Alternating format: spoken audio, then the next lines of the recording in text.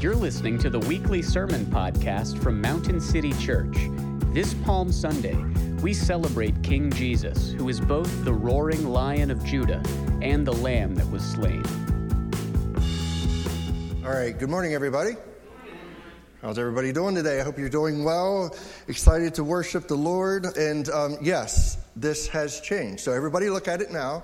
That way, whenever I'm talking and the Holy Spirit's working on your heart, you don't say, oh, wait a minute, there's something underneath the pulpit. What's going on there? And then you try to figure it out and you get all distracted and everything. So yes, trying to raise it up a little bit so I can actually keep a little bit better eye contact, because I'm never going to be one of those outliners who can just jot down a bunch of outlines. I'm going to have to always manuscript my sermon, so we're trying to do better. Like I said, I was over with Marty watching Harry and Marlene, and I'm like, man, those people like see the top of my head 80% of the time. It's like, I got to change that. So we're trying to figure out ways to change that. So as Nate said, that we're diverting from Luke, and we're going to look at the passage in John 12, verses 12 through 19. So if you have your Bibles, please turn there. John 12, and we look in verses 12 to 19. And what I'm going to do is I'm going to read the passage and then pray for us, and then we're going to dive in to what the Lord has for us. So John 12, verse 12. Very familiar passage, I'm sure, to many of us.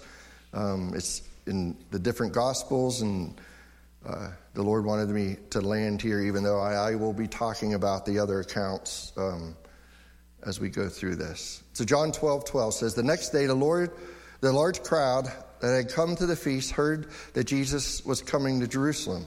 So they took branches of palm trees and went out to meet him, crying out, Hosanna! Blessed is he who comes in the name of the Lord, even the King of Israel. And Jesus found a young donkey and sat on it, just as it is written, Fear not, daughter of Zion. Behold, your king is coming, sitting on a donkey's colt. His disciples did not understand these things at first, but when Jesus was glorified, then they remembered that these things had been written about him and had been done to him. The crowd that had been with him when he called Lazarus out of the tomb and raised him from the dead and continued to bear witness. The reason why the crowd went to meet him was they heard he had done this sign. So the Pharisees said to one another, You see that you are gaining nothing. Look, the world has gone after him. Let's pray. Father, I pray today that we will see our King. He has come in this passage. Lord, I pray that we will see that he is a lion and a lamb, Lord. That, Lord, if we make him Lord of our life, King of our life, he will work in us those attributes. He will work in us a servant's heart. And, Lord, he will give us courage as a lion to face whatever today brings. And, Father, I pray that we will see that today. We will see him high and lifted up. Lord, I pray that your Spirit will work in our hearts. Lord, that we would lay down our own kingship. And Lord, I know that is my prayer all the time for myself, and I know that I say it a lot, Lord. It's what we have to do, and it's so hard. It's so hard. And we acknowledge that, but you are the conqueror, and the Holy Spirit is dwelling in us. And Lord, I pray that you would help us do that today. We ask this in Jesus' name. Amen. Now, there's several observations that I want us to make before we begin. They're not necessarily found right here in this account. They're alluded to a little bit. So I am kind of drawing from other accounts within the gospel. It's always a good idea when you're reading through, say if that's your personal reading, you're reading through one of the gospels, you come to a story, is to look at it in all the different gospels, because they give you kind of different turning points and looking at it from different perspectives. So the first thing that I want us to see is this. Jesus is going public with his kingship. Now, this is something that he did not do. He kind of repressed this all the way through. He repressed this all the way through, that he was like, no, I'm going to heal you, but don't go tell nobody. Right? And every time the crowds got brought up, he would go and he would move away. And he would go elsewhere, away from the crowds, because they wanted hey, he's powerful. He could be king. He's going to overthrow the Romans. But Jesus is now going public with his kingship. We see this in Matthew 20, in Matthew's account, leading up to this time, where he actually acknowledges some people that were crying out to him because they were blind. They called him king in different words, and he acknowledged that. He acknowledged them. Listen to the account. And as they went out to Jericho, a great crowd followed him. And behold, this is in Matthew 20. And behold, there were 2 blind men sitting by the roadside. And when they heard that Jesus was passing by, they cried out, "Lord, have mercy on us, Son of David." King, that's what they're saying. The crowd rebuked them, telling them to be silent. But they cried out all the more, "Lord, have mercy on us, Son of David." And stopping, so Jesus stopped. He acknowledged, "You're calling me a king, and I want to stop and acknowledge that." Jesus called them and said, "What do you want me to do for you?" They said to him, "Lord, let our eyes be opened." And Jesus, in pity, touched their eyes, and immediately they recovered their sight and followed him. So for the first time, Jesus agreed with someone that he is the king. He went public with his kingship. Son of David, Messiah King, is what he's saying. And Jesus looked at them and said, "Yes, I am he." For the apostles, this had to be right. So his disciples are always around him. His disciples are always there. The apostles are always there. This had to be a mixed bag of emotions, right?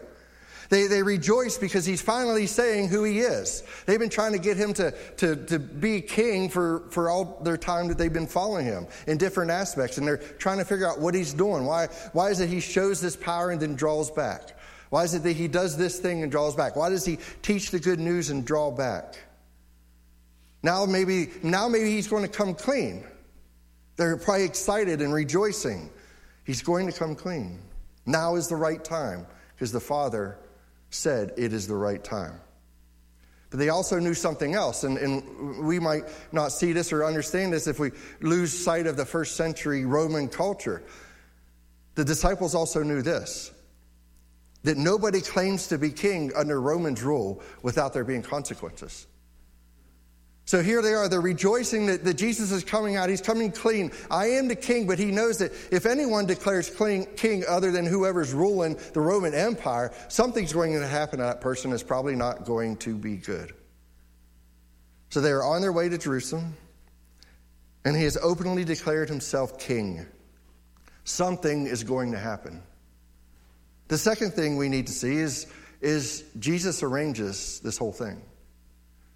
In some ways, Jesus arranges the triumphal entry. He arranges it. Just look with me. This was not, I don't think, as much of a spontaneous celebration. Jesus arranged the whole thing. The time has come for the Father has sent. So what does he do? He sends his disciples into Bethpage to get a donkey. He sends them in. Go get me a donkey. And in Matthew 21, we read, "Now when they drew near to Jerusalem, came to Bethpage, the Mount of Olives, then Jesus sent 2 disciples, saying to them, 'Go into the village in front of you, and immediately you will find a donkey tied and a colt with her. Untie them and bring them to me. If anyone says anything to you, you shall say, the Lord needs them, and he will send them at once.'" Now Bethpage and Bethany, 2 little towns really close to Jerusalem, and they're just like right outside of Jerusalem. Now Bethany, there's some things that happened, and Nate alluded to them. So things that happened at Bethany and Bethpage, like there was the talk of the town. Like a lot of people saw it, and a lot of people saw Lazarus, who was dead in the tomb for 4 days, and a lot of people saw Lazarus after 4 days, walking around, as live as you and me are today. Jesus spent much time in this town. The people knew Jesus well. They knew about his glory. They knew his power. They witnessed the raising of Lazarus from the dead. So when he sent the disciples to the town to get a donkey, and they said Jesus needed it, no questions were asked. They knew what he did. Like, Jesus needed a donkey. Here's my donkey, no problem. Here it is. The crowd that arrives, the crowd that comes and is praising Hosanna is probably coming from Bethpage. Like John is saying. They know what he did. They've seen Lazarus. And they're coming around. But he's initiating this. Not saying that he's drumming up like we try to do. We try to bring crowds in, and it's not that. But I think he's very much orchestrating it because the Lord said, his Father said, it is time. It is now time. It is now time. And see, this is really helpful. And this is something that I learned in my study this week, something that I was corrected, and I did a lot of checking, and it was something that was brought up by Kevin DeYoung. And I am sure that I have said this in the past, and not that I'm saying that I led people astray, but I was just making this point, that the people that was singing Hosanna, we often say, they sang Hosanna, and 5 days later they were saying, crucify him. Two different crowds. That's what I learned. They're absolutely two different crowds. The crowd does not go from shouting Hosanna to shouting crucify him. These are absolutely different, two different crowds. See, Jesus has orchestrated this. He is in total control because he is God. He is forcing the issue and making sure he comes into Jerusalem, being declared as loudly as possible, confronting Jerusalem and the leaders of Jerusalem, which claims of his kingship. I am king. The time has come. He's purposefully doing this, announcing, I am the king. And the third thing we need to see is that he chooses a donkey. He chooses a donkey. Let's put ourselves in the disciples' shoes. Again, just for a moment. Now, these disciples, right, not only have they seen some things in their lifetime, they've read all the Old Testament, and they know about the wars and different things, and they kind of know how all this works. And they didn't have tanks and planes and things, right? They had animals to ride or in primitive things to use in war. But he chose a donkey. He chose a donkey. Again, let's put ourselves in the disciples' shoes for just a moment. Every time they start to say, let's go, let's take power, let's take over. You can raise the dead. You can calm a storm. You can even make fish get into our nets. Instead, he's like, always, no, now is not the time. Now is not the time. So now it is the time. And they're like, okay, all right. So it's time. It's go time, right? He's going to go in there and he's going to take out the Romans and we're going to be in charge and everything's going to be good, right? And what does he do? He goes and summons a donkey. Instead of getting a war horse, Jesus summons a donkey. Kings don't ride donkeys. Servants ride donkeys. See, Jesus, as our passage shows us, and all the other accounts do as well, Jesus is riding a donkey in order to fulfill Scripture, is one of the reasons. There's more than that, but that's one of the reasons. That's verse 15 in our passage today. Now, there were prophecies in the Old Testament that said when the Son of David, the Messiah King, would come, he would be riding on a donkey. There's an allusion to it in Genesis 49. And then what is quoted here in Zechariah 9. That's where this quote comes from. But disciples think, okay, but nobody rides a donkey into battle. You don't ride a donkey into battle. Because if you're declaring king under Roman rule, there's going to be some kind of battle here. And you don't ride a donkey into battle. If you ride a slow-trotting donkey into battle, you will be slaughtered. And that is the point of Palm Sunday. Behold, your king is coming. Zechariah 9:9 says, rejoice greatly, O daughter of Zion. Shout aloud, O daughter of Jerusalem. Behold, your king is coming to you. Righteous and having salvation is he. Humbled and mounted on a donkey, on a colt, the foal of a donkey. Your king will come humble. Jesus, the King of Kings, has come humbly to be the sacrifice that we all need. Was he on the donkey on purpose? Absolutely. Because anybody riding a donkey into battle is going to be slaughtered, and that's exactly his point. He is going to die for each one of us. We want it to exist. We want this king to exist. We want this king to follow one that is fierce as fierce can be and takes out all injustice. And we want someone who is humble as humble can be. We want that king. We desire that king. We write books and movies about that king. We just sometimes call them heroes.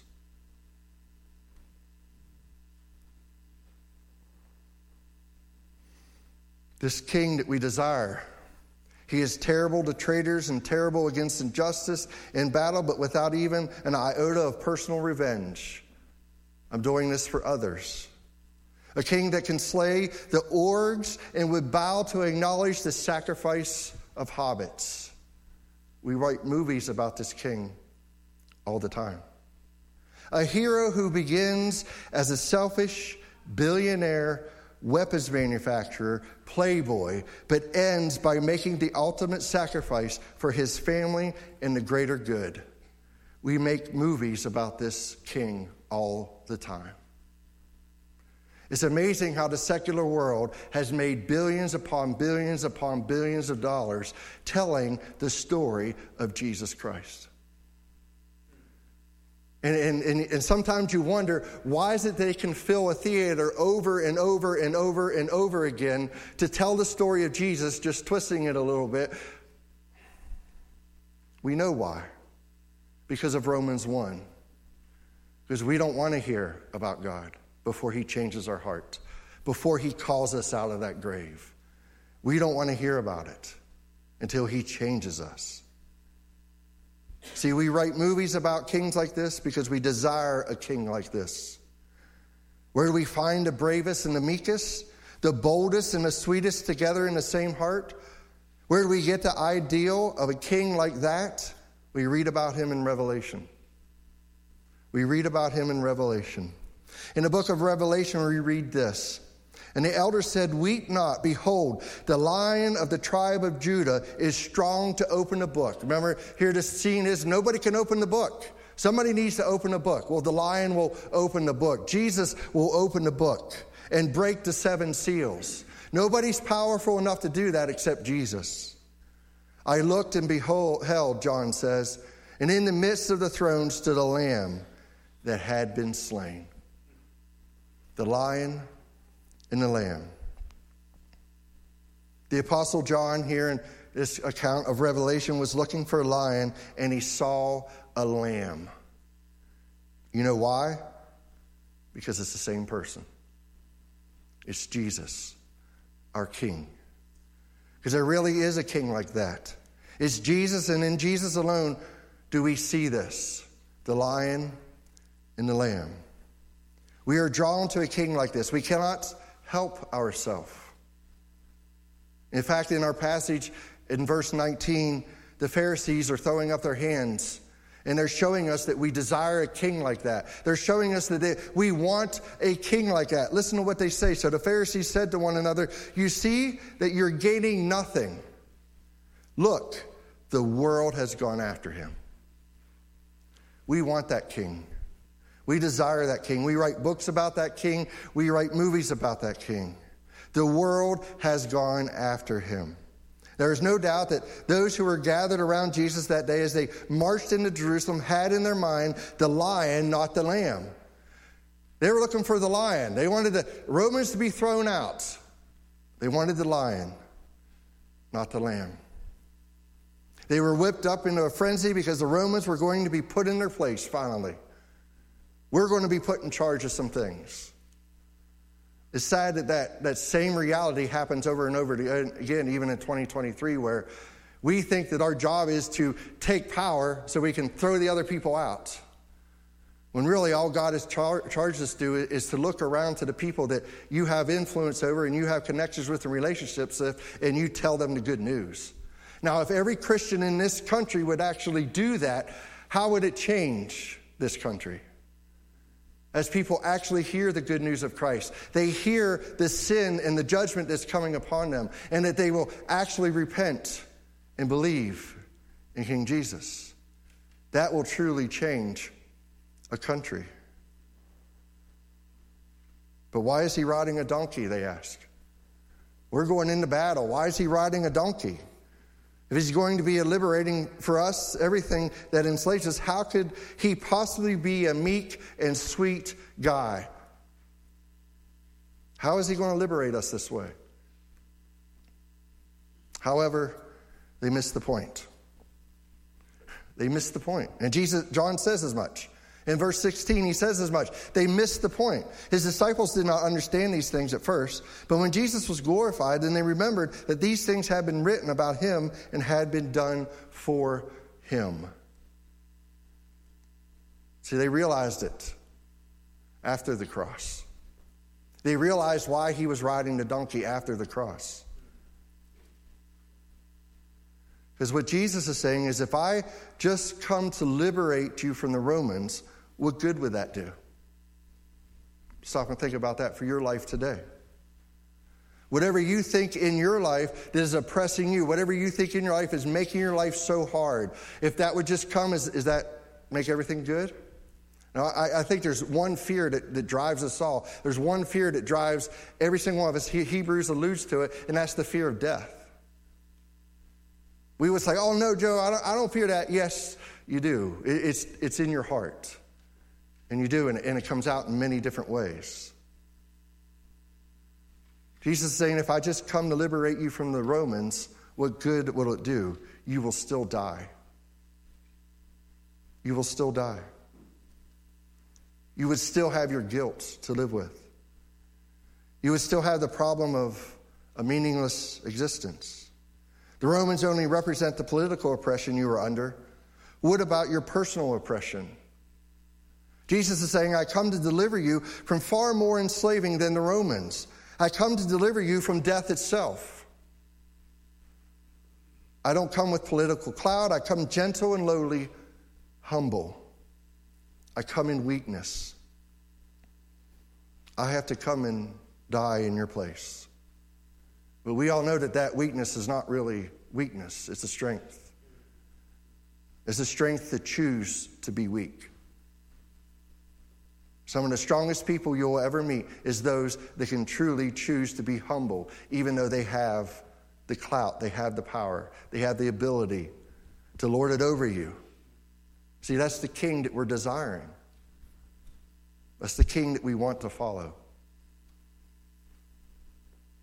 See, Jesus says, I have come to take your place in your punishment, to deal with your sin, which leads all of us to death. So he says, don't you see my triumph is my weakness? I'm a lion and I'm a lamb. I am so strong I will put my head down on the chopping block where your head ought to go. John Stott says it this way: the essence of sin is man substituting himself for God, while the essence of salvation is God substituting himself for man.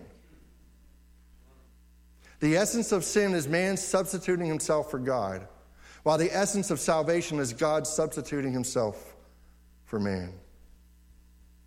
So now we get to claim the privileges that only belong to Jesus because we are in Christ. He accepted the penalties that belong to us alone. See, Jesus says, I don't come to get rid of the Romans. I come to get rid of death itself. They didn't get this until his glorified hour. They didn't get it. They were still focused on the Romans, get rid of the Romans. And it wasn't until after Jesus was glorified that they kind of put it all together. It wasn't until the apostles' darkest moment, in the moment of weakness, it is all over, our King has been crucified, that they realize what he just did. It wasn't until then that God's wisdom dawned on them, and they realized Jesus' greatest weakness was his greatest strength. The lion is a lamb. The lamb is a lion. That is what makes him great.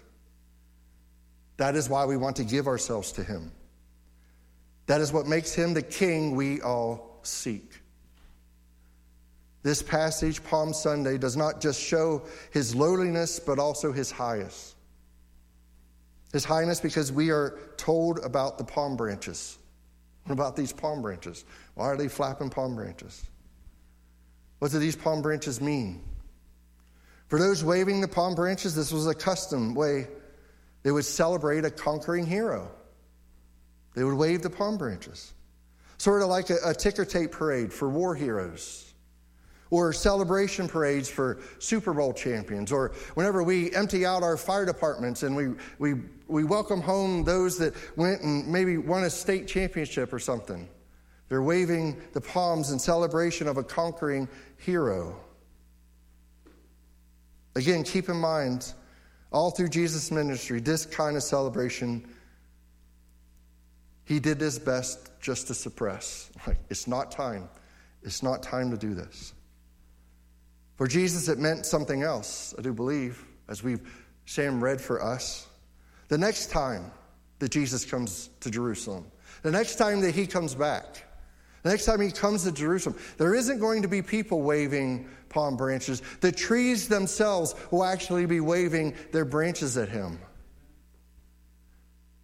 Listen to the part of what Sam read today in Psalm 96. Let the heavens be glad, and the earth rejoice. Let the sea roar and all that fills it. Let the field exult and everything in it. Then shall all the trees of the forest sing joy before the Lord. For he comes to judge the earth. He will judge the world in righteousness and the peoples in his full faithfulness. And the same idea we find in Isaiah 55:12. For you shall go out in joy and be led forth in peace. The mountains and the hills before you shall break forth into singing, and all the trees of the field shall clap their hands. At the coming of the King, when he comes again one day.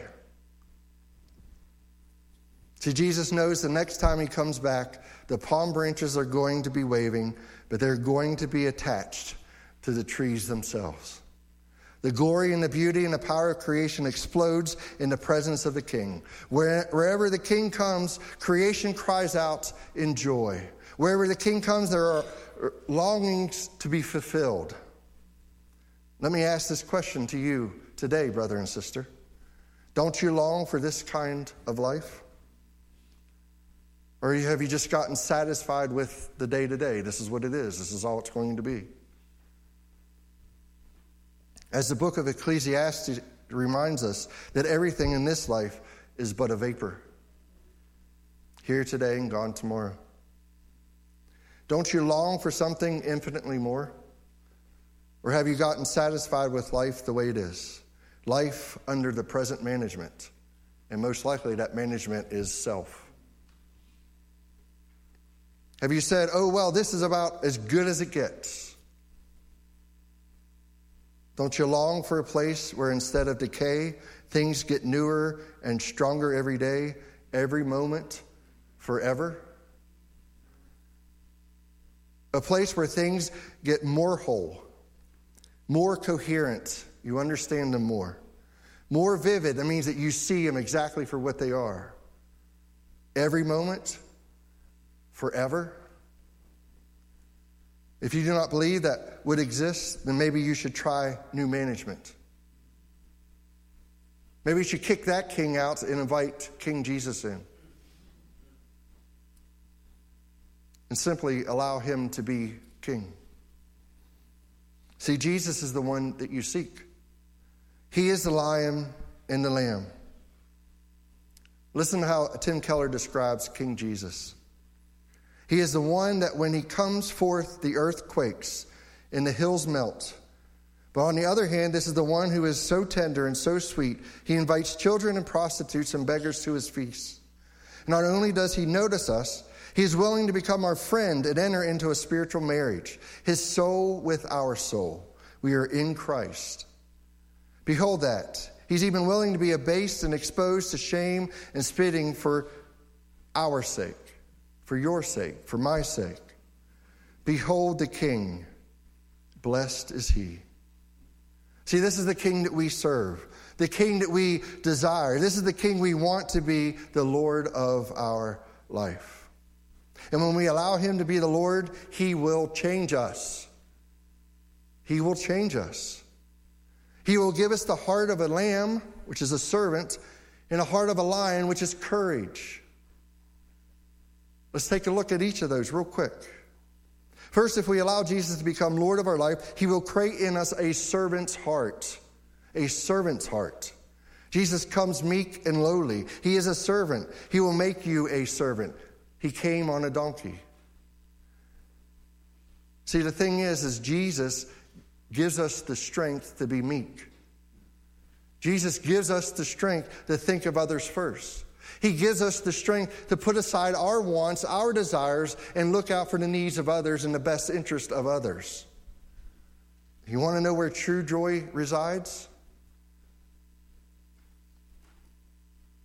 Where our goal in life becomes what is best for others. I know that in a culture that teaches you that it's all about you, and any evaluation about any aspect of life is turned inward, what I am about to say may not be received all that well. But everything in the Bible, everything that Jesus teaches us is your life is not about you.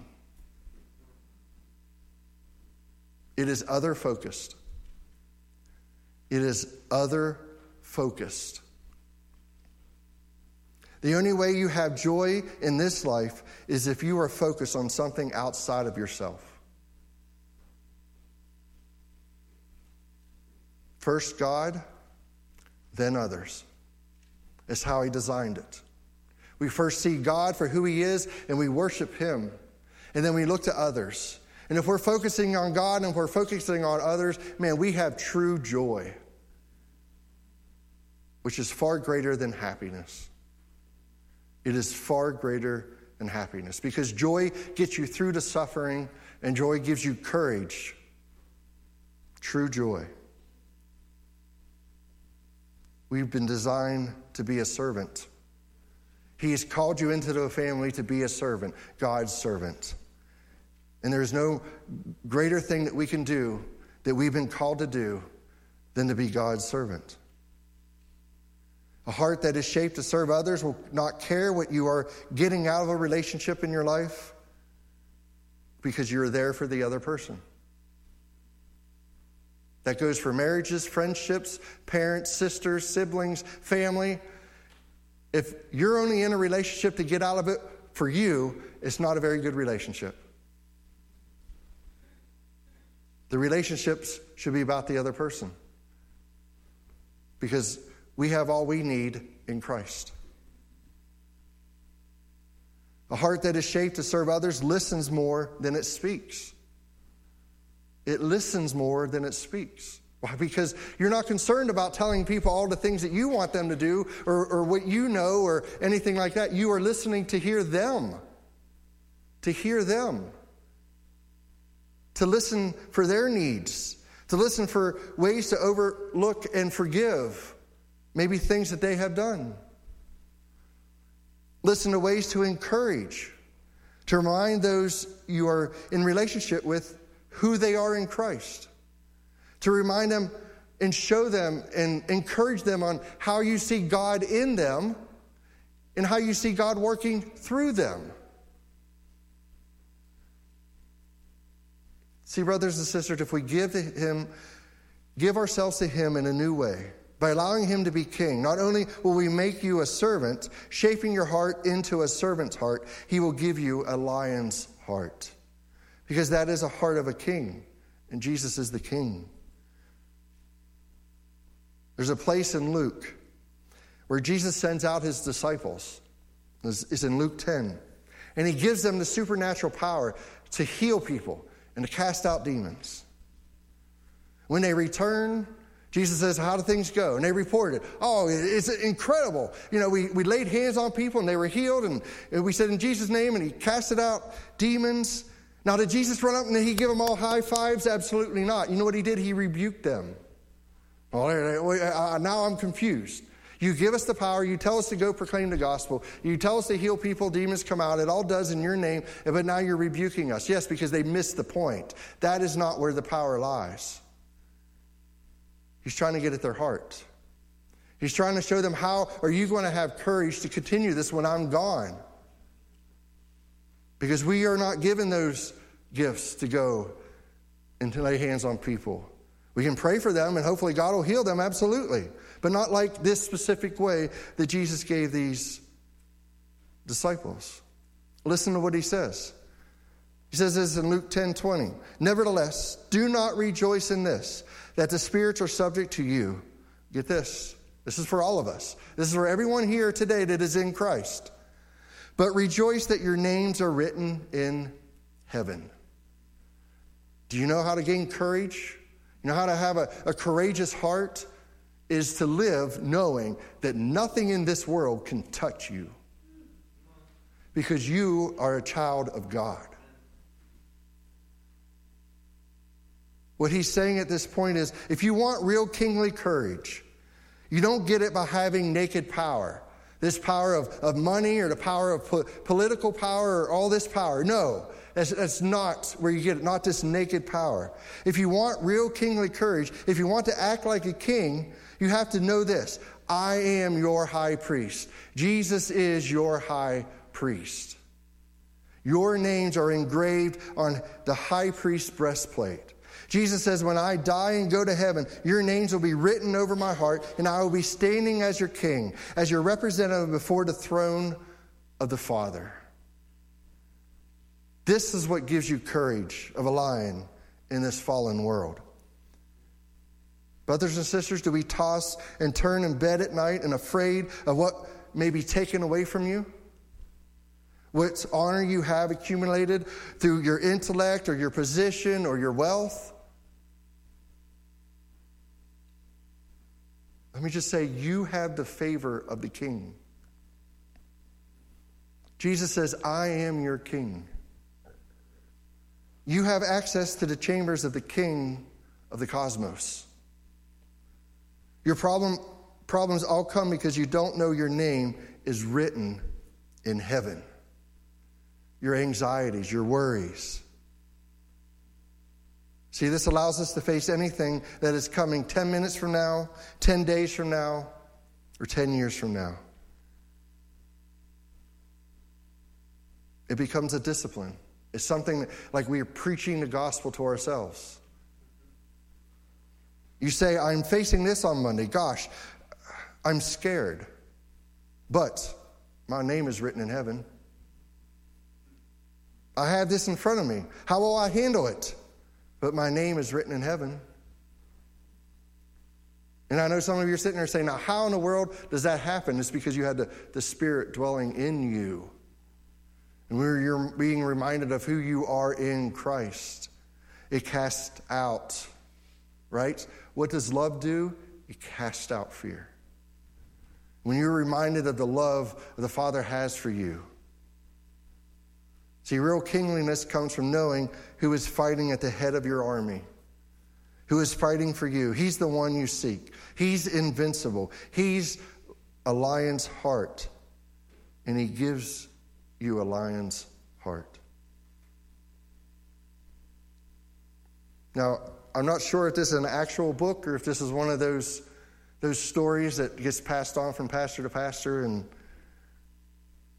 but it's a neat little story called Palm Monday as I close down today. This little donkey got up on Palm Monday and he said, boy, this is going to be a great day. He walked into the marketplace and said to everybody, here I am. And nobody looked at him. So then he walked on down a little bit further and came right into the banking area and he said, here I am. Everybody said, what are you doing here? Get out of here. And they threw things at him and they pushed him away. And he came on back to his mother and he said, I don't get it. I don't get it. Just yesterday, everybody... And she said, silly child, without him, you can do nothing. Without him, you can do nothing. You see, it depends on who's carrying your reins. It depends on who your king is. It depends on what's driving your life. It depends on what you're living for. Great kingliness will come into your life if you make him the king. Beloved, on the first Palm Sunday, he came meek and lowly, riding on a donkey. The next time he comes back, he'll be riding on a cloud. The first time he came to be torn. The next time he will come to tear apart evil.